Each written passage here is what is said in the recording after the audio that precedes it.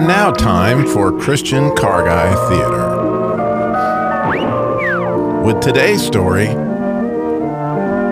Sammy the Lazy Starter.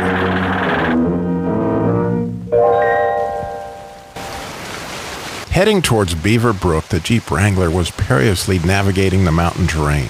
The rain pouring down meant flash floods in these parts. Gully washer is what they call it. The rain on the soft top popped like you were in a Jiffy Pop popcorn bag. The Jeep groaned and whined in four-wheel drive low gear at no more than 2 miles an hour as the windshield wipers were no match for the downpour. It was a slippery, treacherous mountain road for sure, and to add to the adventure, you could hardly see. Under the hood there was quite a rumble, arguing, even firing off at one another, comparing who was the most important under the hood. Cameron the camshaft lobbed his complaint.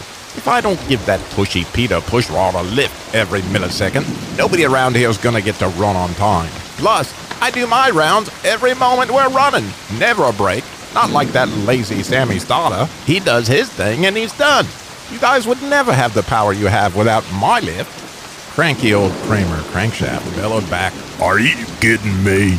If you want to talk lift, your little pipsqueak lobes ain't nothing to my Preston piston pushing action.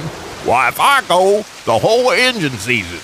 I crank out more work than anyone, especially Sammy.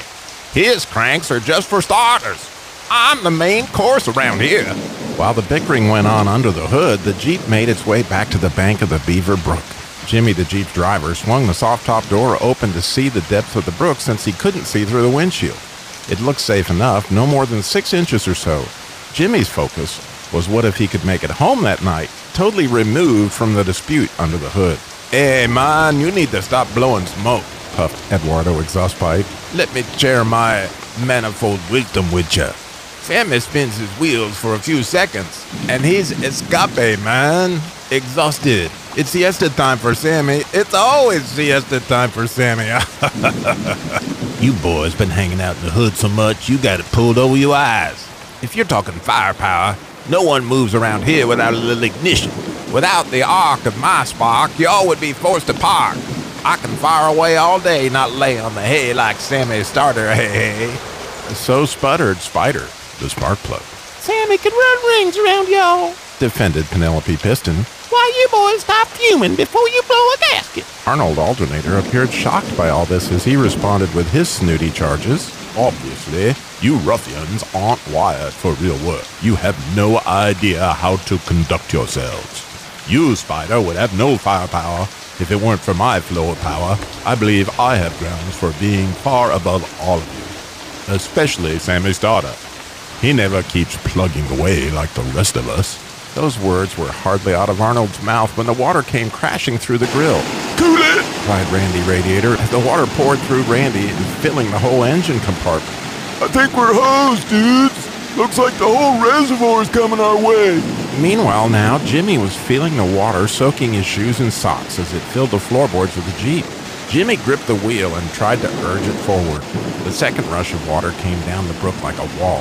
The sound of the rain was drowned out by the sound of wild river rapids. Again, the water poured through the grill, this time making its way to Ida intake. Before she knew what was happening, she took a big swallow. I'm choking! I'm choking! She cried as the water drowned out the engine, stalling it for good. With the next wave, Jimmy knew he had only moments till the brook would be a death trap. More water coming and Sugar Falls less than an 8-mile away. With the engine stalled, water pouring in every side, Jimmy wondered, should he stay belted in and drown or try to swim for it before he made the falls, over 300 feet straight down to Beaver Valley? That's when his daddy's words came through the noise and fear. Pray, don't panic. Jimmy's faith was stirred, and he simply prayed, Lord, help me. I don't know what to do. No sooner did the prayer come out of his mouth than he remembered, since this is a manual transmission, my Jeep will pull forward just using the starter. Jimmy pulled it down into granny low, took his foot off the clutch, and turned the key. Wah, wah, wah, wah. It was moving. In spite of all this negativity, Bernie Battery remained positive. This was certainly the acid test he had trained for all his life. We're in a war till we're discharged, he cried. Sammy the Starter was screaming, having been grounded and coiled for this kind of action, yet never having this kind of brush with death. Womp, womp, womp. He kept turning with all he had. Bernie the Battery was shocking the whole group. with his energy when Sammy seemed to be waning.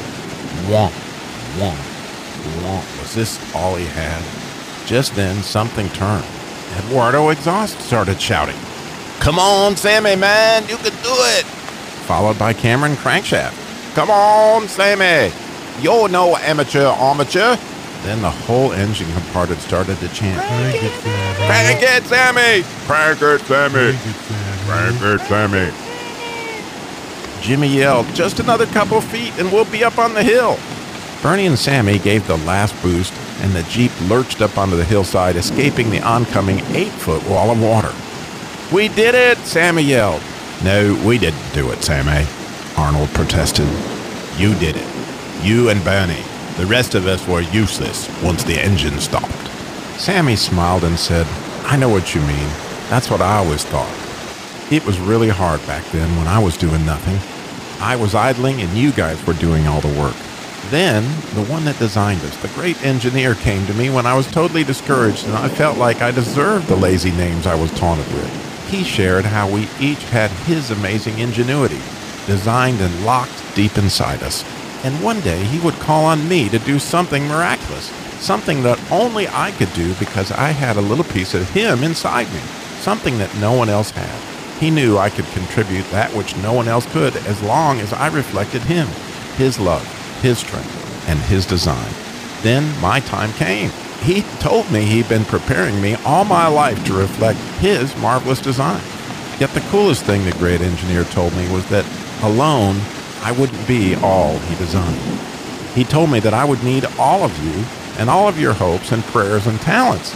He explained that the glorious beauty of his design would begin to take shape only when all of us reflected our special part. Then it would explode into a glory unimaginable when we could see what he, the great engineer, designed in each of us. So when I began to see what each of you could do, the thing that he designed, then I quit looking to compare myself with you, but saw the great engineer I love. I saw his reflection in you.